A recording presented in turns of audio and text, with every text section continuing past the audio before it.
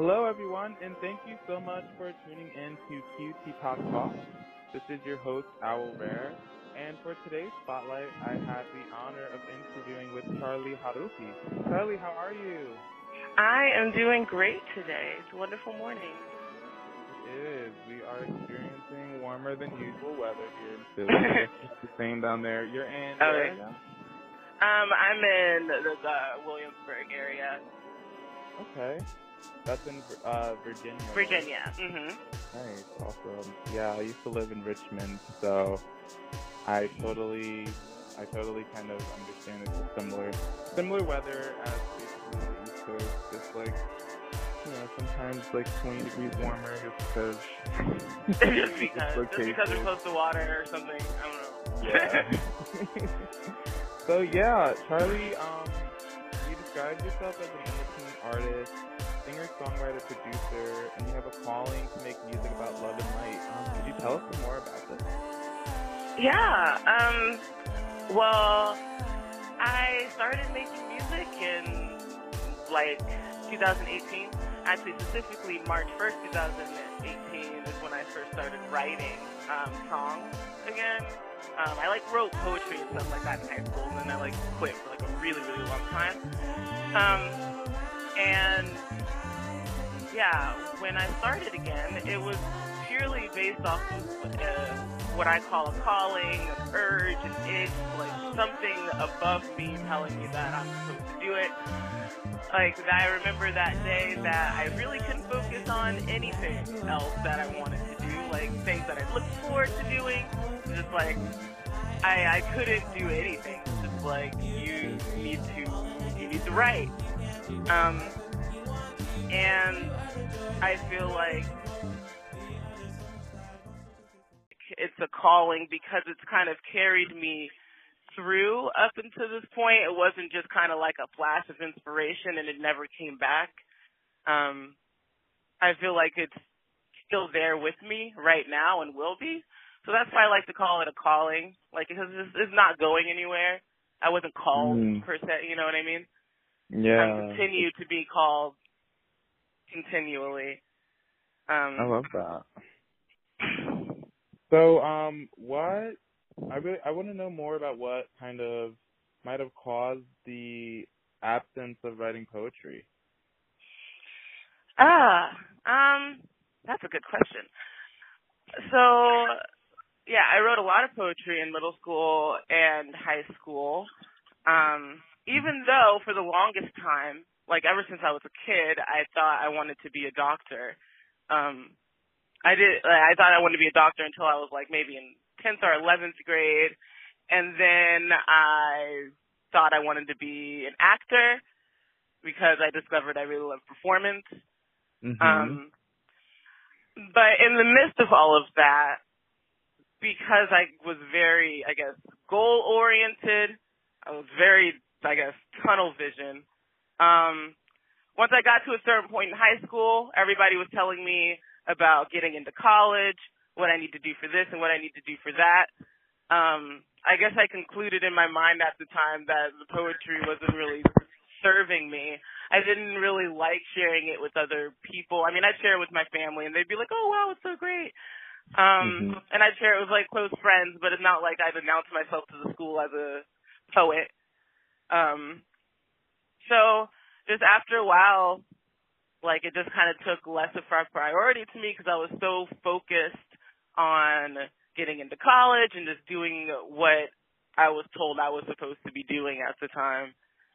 I totally understand that. When I was also applying for colleges and different things, I used to write a lot of poetry, and then it kind of stopped once college came in, and you just kind of get overloaded with, everything. There's so much happening, so many new experiences, and you kind of lose that routine. So what caused you to start writing poetry? Was it kind of to connect to deeper feelings, or did you just write poetry because you liked creating something that flows? And also, what type of poetry did you like to make? Well, I guess those reasons changed over the years. When I was like really, really small, like I'd write poems or like songs, and like back then it would be because I enjoyed the flow. Like I didn't really put too much thought into the lyrics at that point, but I was super little. And I just like the idea of making something flow and like songs and stuff. But yeah, I didn't even mention that. Like I used to make songs when I was in elementary school, but I like totally dismissed them. I blocked them out of my memory sometimes. But yeah, it technically started there. And then I was just like, I'm not good at making songs because I just wasn't putting any effort into the like words or anything. It's just like I'm not good at making songs. Maybe I'll just write. And that's by the point I was in middle school. And it became a lot more about the words, significantly more about expressing what was on the inside in a way that I felt was meaningful or unique, like a unique perspective. I felt myself by the time I was in middle school gaining quite a unique perspective compared to the people that I was meeting along the way. Just being black, being a military brat, having to move around all the time. Like, I didn't know I was queer quite yet, but I knew I was different. So, like, by that point, I was definitely noticing that I was different, and I kind of wanted to express that, get that out of my head, and I enjoyed doing that with words. That's amazing. It's definitely a good way to get out of your head, just utilizing words, because sometimes we don't have like a way to express, the things that we want to say from our mouths all the time. So sometimes it's, so I really was drawn to the idea of having a diary or a journal as a kid, just because there's so many things that I was like, I don't know how to talk about these things. But I know how to write them down and look at them and maybe share them and maybe not. So, yeah, I can really relate to that. So do you feel that being a songwriter, I kind of saw this connection here, but being a songwriter as producer, you do kind of offer the healing aspects of a doctor, but also you really get to jump into more of those performing aspects that you like as well.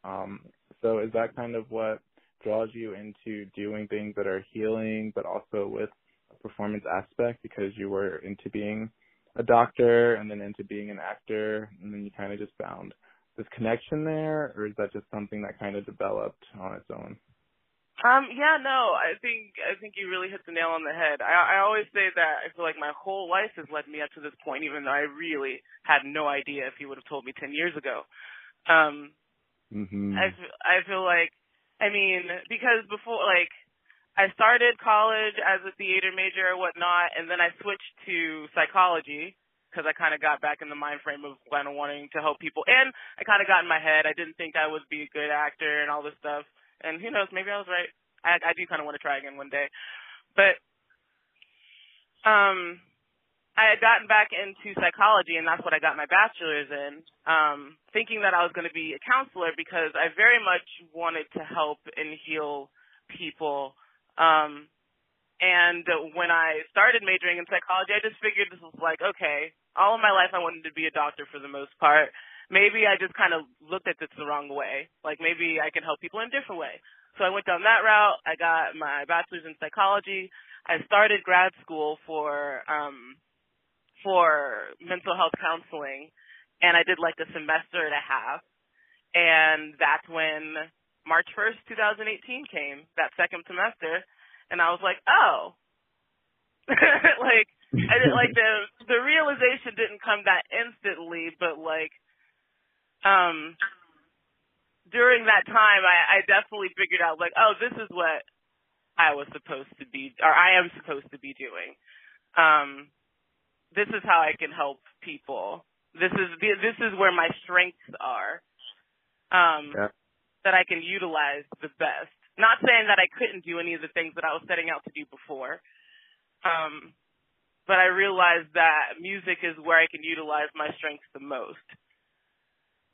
And it feels the most right.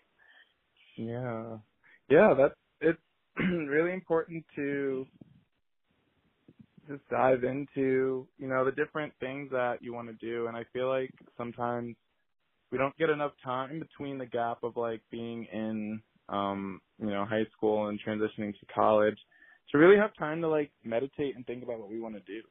And Yeah. I think that really hinders, a lot of people's ability to, make a good decision, and then you end up in debt with, all this money, and you didn't even want to be what you are now. Yeah. And I think it's Yeah. also tough because we change so much from like 18 years old until, 30 years old, and it's just like, all right, like Absolutely. it takes this many years to become a doctor, and then by the time you become a doctor, like, It's like, do you even want to be a doctor anymore? Yeah. yeah. So Yeah, and do you that, feel that? Oh, keep going. Sorry. I'm so sorry. And I was just gonna say, in that aspect, I'm really grateful for my life journey because I don't necessarily feel that way. I don't feel like I wasted any time at all. I feel like every single avenue I pursued, like I said, has led up to where I am right now. And I use everything. I use the writing that I used to do. I use the fact that I was in chorus in school. I was in band in school. I take advantage of the fact that I enjoy studying. I put these concepts and ideas into my songs in a synthesized way that I've learned from my college experience. I feel like all of the things that I've been through I can use right now. And I'm really grateful for that because I know not a lot of people feel that way about everything that they've been through. Though Yeah. I will say that it's possible with a change of perspective. I love that. Do you feel that some people are working careers that no longer really fit who they are because of this kind of non-ability to really kind of meditate on what you want to be after college or high school?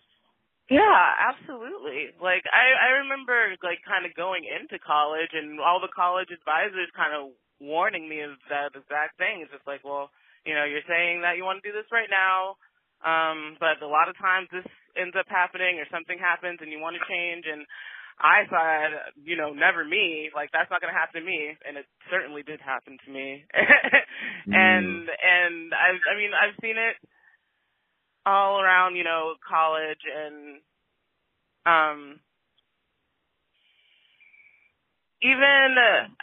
I feel like probably more so in the generation above us, just with how society, and the generations above us, just because how society has been set up.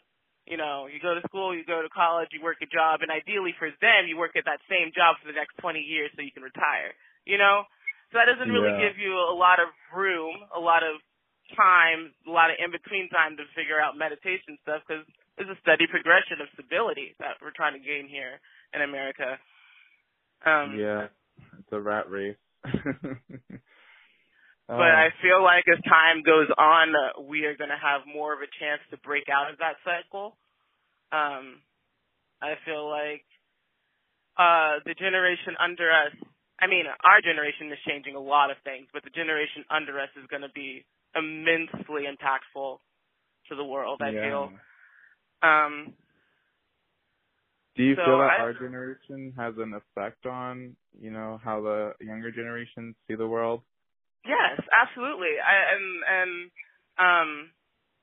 Like I said, that's why I feel like our generation is definitely changing things, and the younger generation is watching us. They're watching us and they're emulating us already. They're not sitting back and waiting until the right time or whatever our parents told us we had to do. Like, I feel like the progression is going to pick up quite immensely after us, our generation. Well, I'm excited for that shift because I feel like we'll have so many more happy people in the world when people aren't forced to spend 40 hours of their week doing, or 40 plus hours of their week doing things that aren't really in line with their calling. Yeah. So I wanted to jump into the calling. What do you believe how do you believe like folks can find their calling? How do I believe that folks can find their calling? I guess the simple answer would be to meditate, just to clear all of the distractions, all of the chaos from your mind, and then see what pops up. When you're not worried about anything, when you're not stressed about anything, like when you can just focus on you, what is it that pops up reoccurringly? Like you have to practice it. You can't just sit down, do it one time, and then like the first thing that you think of is like, oh, that must be my calling. Like, yeah. You know, I feel like it takes consistently going inward with yourself, and seeing what you find. I love that. Consistently going inward. So, how did you find meditation? Well, I've been to a lot of therapy. I've dealt with a lot of like depression and anxiety. So that's where I was first introduced to it, though I admit it didn't really do much for me when I was being introduced to it back then, because I guess the way that they explained why it would be useful didn't really resonate with me for whatever reason. But then further, when I got to college, and I picked up a minor in religious studies, and I started really focusing in on Eastern religions and philosophies, I kind of got a bit of a better understanding of, for one, what meditation is, and two, why it would be useful. Because like my frustration before was that, like in my psychology classes, we talk about meditation, and we just kind of talk about all of the like health benefits. It like calms your heart rate, and it does this and it does that, like all of these on the surface things that it does for you. And honestly, I just wasn't interested in just like using meditation as some type of like pill. It just kind of seemed weird to me, the way that they were telling me to use it for my anxiety.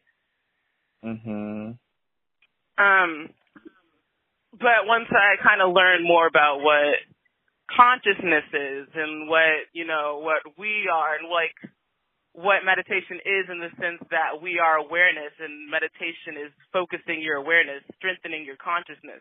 Once I learned that, the idea became a lot more compelling to me. It became a lot more essential, just based off of the understanding of what it is.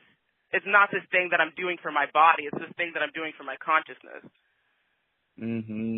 Yes, I love that. So what would you describe as consciousness in your own words? In my own words, I'd say that everything that is real is consciousness. And I mean, I know that sounds a bit out there, because that implies that not everything is real. But in the sense that we all come from one source, I feel like all of the major religions agree upon this. What they call that source, they call it different names. I call it source for that reason. We all come from the same source. And oh, you're still going. I'm sorry. No problem. I was to say, we all come from the same source, and we know that source is love and light. Everybody agrees on that. So if we come from the source, and the source is love and light, that's what we are. That's what consciousness is. And everything else is an illusion. Like, everything else is not real in the grandest scheme.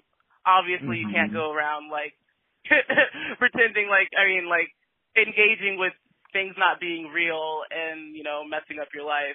For the sake of you getting through your life, you have to acknowledge the illusion to some extent. But when you do acknowledge that it is an illusion on the grandest scheme, it can be very therapeutic to you and your growth. Yeah, so for some of the listeners out there, what Charlie's saying is that, like, a lot of what you perceive as real is something, the things that are kind of man-made are the things that are kind of unreal in a way, and the things that kind of naturally are the things that are like deeper than the surface. And this goes deeper than like, it's just like this connective energy. Like if you take a moment right now on the podcast, just take a deep breath in and then hold that breath in and then exhale out. Just feel what happens there and just see kind of what you see, what you feel. And that's kind of that consciousness right there. So yeah, thank you for sharing that with everyone. That's a nice turn, because I have another question now. So how would you describe depression as a part of the illusion, or the things that aren't real, or the feelings that they do exist, but would you consider depression as like almost a living in the past? Like, what does the word depression mean to you? What depression means to me, depression and anxiety come from a similar or same source, but have different outcomes. And the source, to me, is believing in the power of the illusion. Not necessarily believing in the illusion. Like I said, it's not necessarily healthy to just kind of dissociate with everything going on around you, but believing in the power of the illusion, believing in that things have power over you that don't. Truly believing that. And depression comes from, like, sometimes there's really, you don't come across people telling you these things. There's no reason for you not to believe the illusion. So you do. You have every reason in the world to believe the illusion. Like, this happened in your life, that happened in your life, this person left. Like, you have every reason to believe the illusion, so you do. So I think that's kind of what depression and anxiety is, like, kind of forgetting that we have the ability to step back because the emotions are so strong. We're so deep into the illusion. And that's something I've been working on, especially through 2019. And I feel like I'm at a place I really like right now, but I'm definitely going to keep my work going. Yeah. But just kind of even allowing yourself, when you're super, super emotional, maybe like an hour has gone by, and in your mind you thought, it's too late, like, I can't do anything about the state I'm in, still allowing yourself to take a step back and see what happens. I like that. Raise yourself back up to your awareness, because that's what you are. You are what you are aware of. You're not your thoughts. You are what you are aware of. So that's something that I've been practicing, yeah. I like that. Raise yourself back to your awareness. And your awareness is basically what you're focusing on at the moment. Yeah, and I think that meditation, or really any mindfulness practice, kind of offers you a neutral space to kind of distract the mind from things that it no longer needs to be attracted to. And I say neutral because it really depends on what you're meditating on. It depends on your feelings, your intentions. It depends on a lot of different things, in my perspective, for it to be, useful. And there's so many different types of meditation. There's walking, there's staring at a flame, there's, lying on your back and just breathing, pranayama meditation. So there's many different forms. There's even walking meditations, which I like too. I feel like they're like a good kind of way to bring new people into the practice of kind of meditating and different things like that. Just because walk, but like we're used to walking, but instead of walking fast, or instead of, walking and not taking notice of things, each step is like mindful. Like even just from like the heel coming down to the big toe mound, or really just kind of, if you look at your foot, think about the 3 points that kind of touch the floor. So the big toe mound is basically connected to your big toe, and just feeling like each part, just pressing down, taking notice of like the shoulders, taking notice of like the space around you and where you are. And you might even start to, even like when I'm like walking somewhere and I'm being more mindful, I'll start to notice, oh wow, this house has this thing. Oh wow, like this supermarket actually has like really nice cathedral ceilings, or like these different things that we don't take the time to notice until we're mindful. And that way your reality can literally change. Like just things you didn't perceive before have entered your awareness, and that's what meditation can do. It strengthens your awareness so that you can see more of what's going on around you. I love it. It's such a good tool, and even as like a coach myself, there's still times that I need like to reach out to someone else, or like, so if you are, even if you feel like you're at the top of your game with whatever you're doing, or even if you see someone that you perceive and put on the pedestal that's at the top of their game, know that we're all just trying to figure it out. And absolutely, yeah. some of us are it is an everlasting journey. And some of us, like to teach, you can teach anything, but to really walk what you teach is what's important.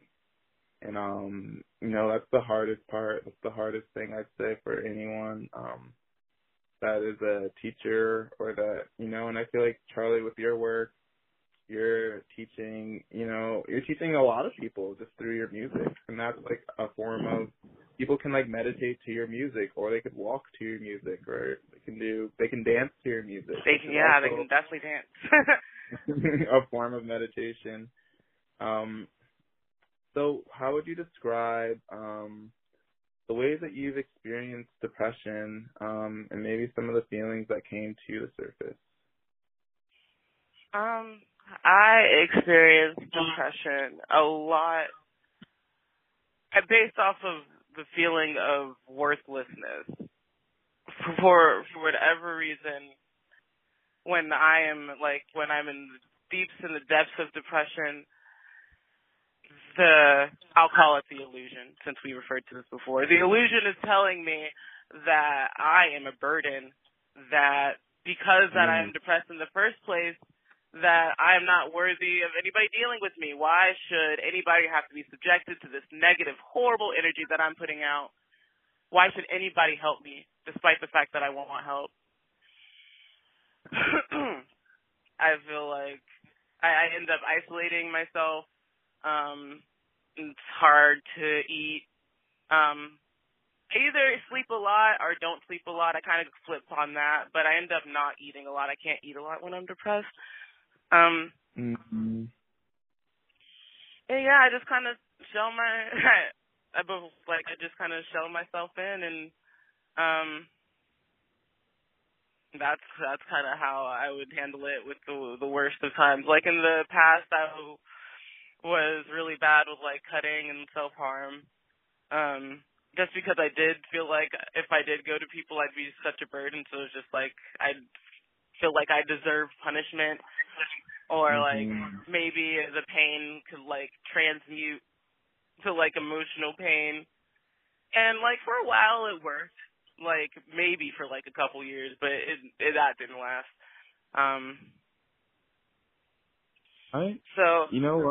You know what came up for me here really quickly? Yeah. The burden to feel unhappy. I feel like a lot of people deal with that. So what do you believe causes us to feel like we must be happy and bright and bubbly in order to be connected with other people in the world? Is happiness the only feeling that we should experience in the way that like we all perceive the world? I wonder about that. How do you feel about that? Well, no. I personally, I believe all of our emotional range as humans is very necessary and helpful to our evolution as a species. I feel like we have the emotional range we do for a reason. Of course, the negative side of that spectrum isn't necessarily pleasant to experience, but I feel like we can all empower each other through empathy.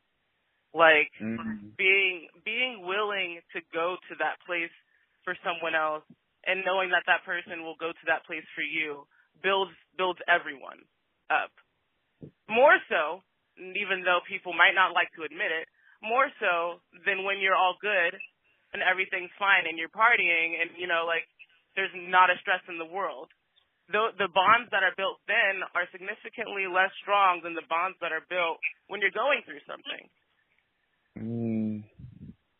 Yeah, I really wonder then too.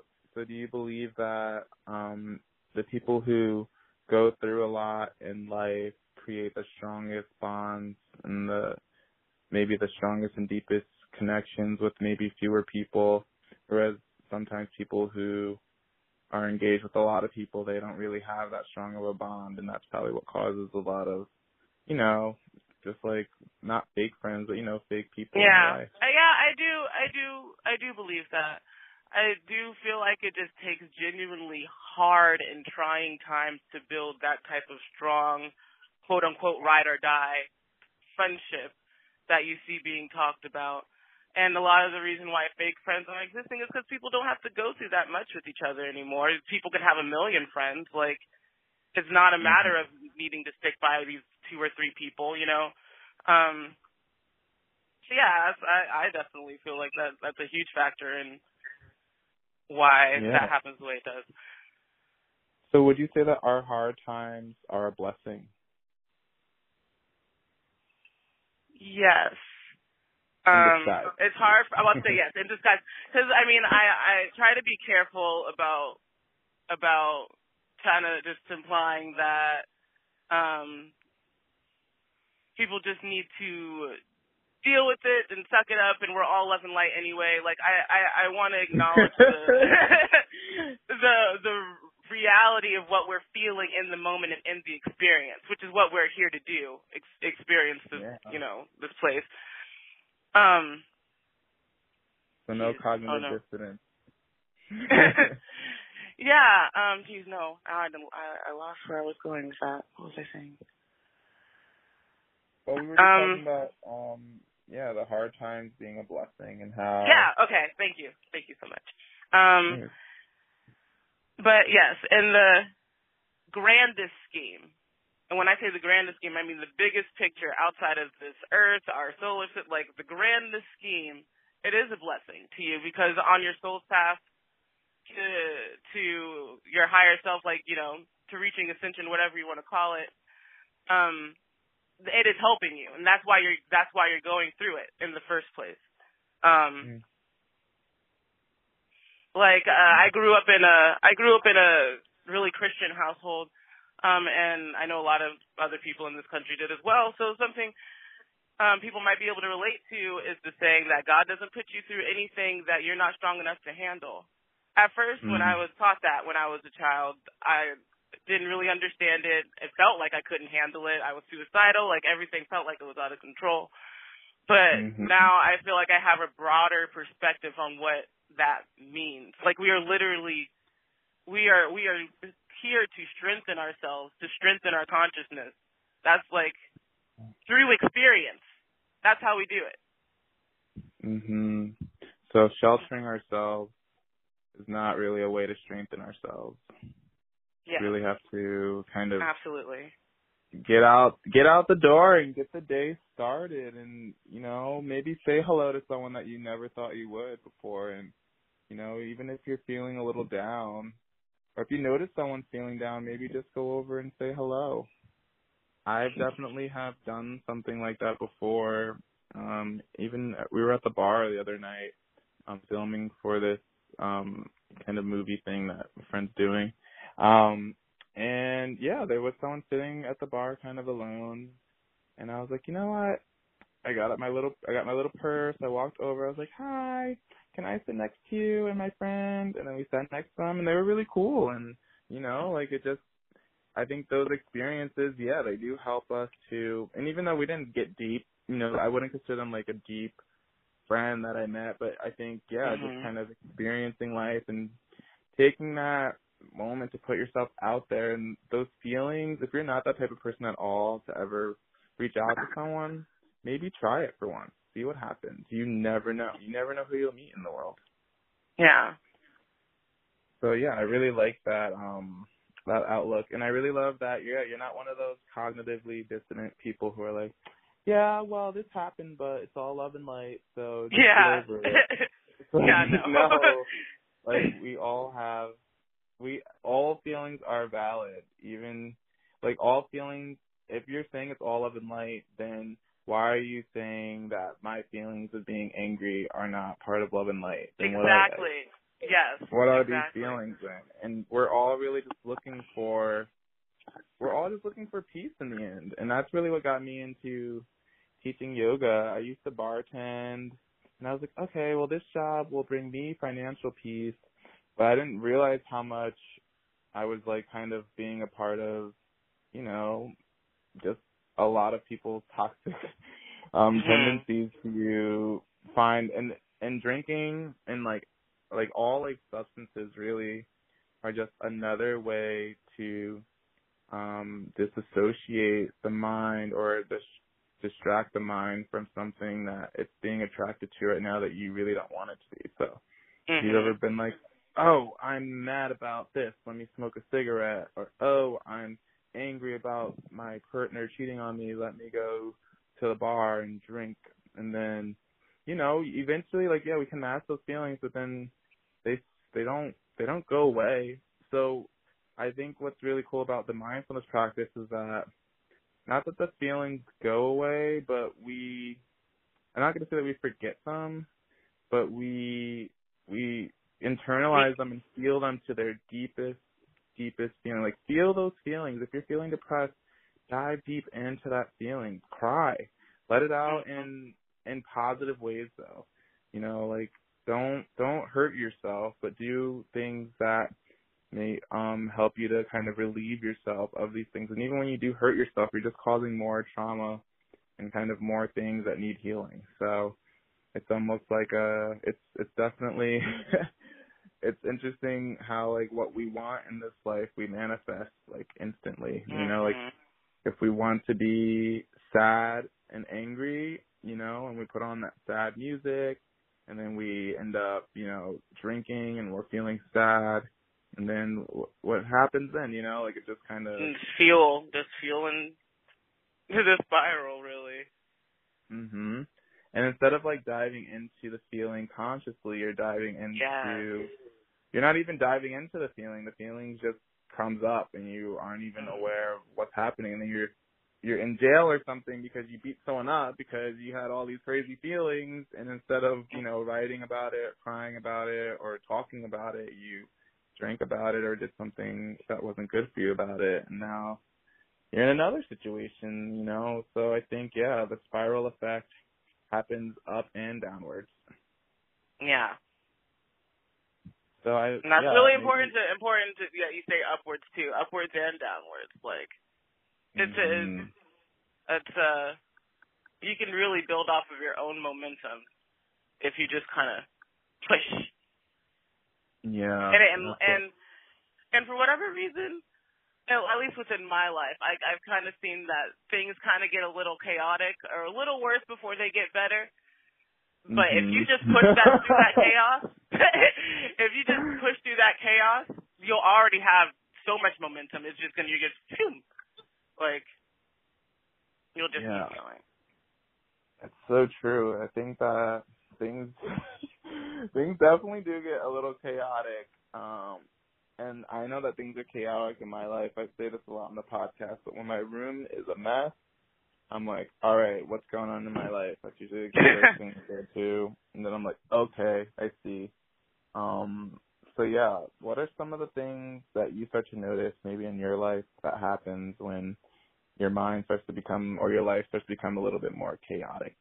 Or what are some of the signs that you notice? And I know you told us like you like isolate yourself. Are there like any like cleanliness signs that you notice too? Oh, definitely. Definitely. I get pretty much the same thing. Like, I just end up picking up stuff left. There's just more clothes on the floor. Like, there's just kind of like, yeah, and it gets to the point where I can't really walk around anymore because there's just clothes everywhere. It's like, oh, something's going on. Yeah, and that's that awareness. That's tapping back into that awareness. So, so the music that you're sharing, what are some ways that folks can check out your music? And are you doing any shows locally in Virginia, or should we look out for you in 2020? Tell us some more. Well, I'll say you should definitely look out for me for 2020. I don't have any booked paid gigs yet, even though I feel that they're coming. And I'm rolling in the momentum. But for now, I am definitely doing open mic nights. I was just in Norfolk last weekend at Starving Artist Cafe. It was a lot of fun. How was it? Yeah, it was fun. Yeah, it was a lot of fun. I was able to hand out some pins and some stickers with my logo and album art on it. It was really fun. It's really great. There's some really great, talented singers out there as well. I definitely plan on going back. That happens on Fridays.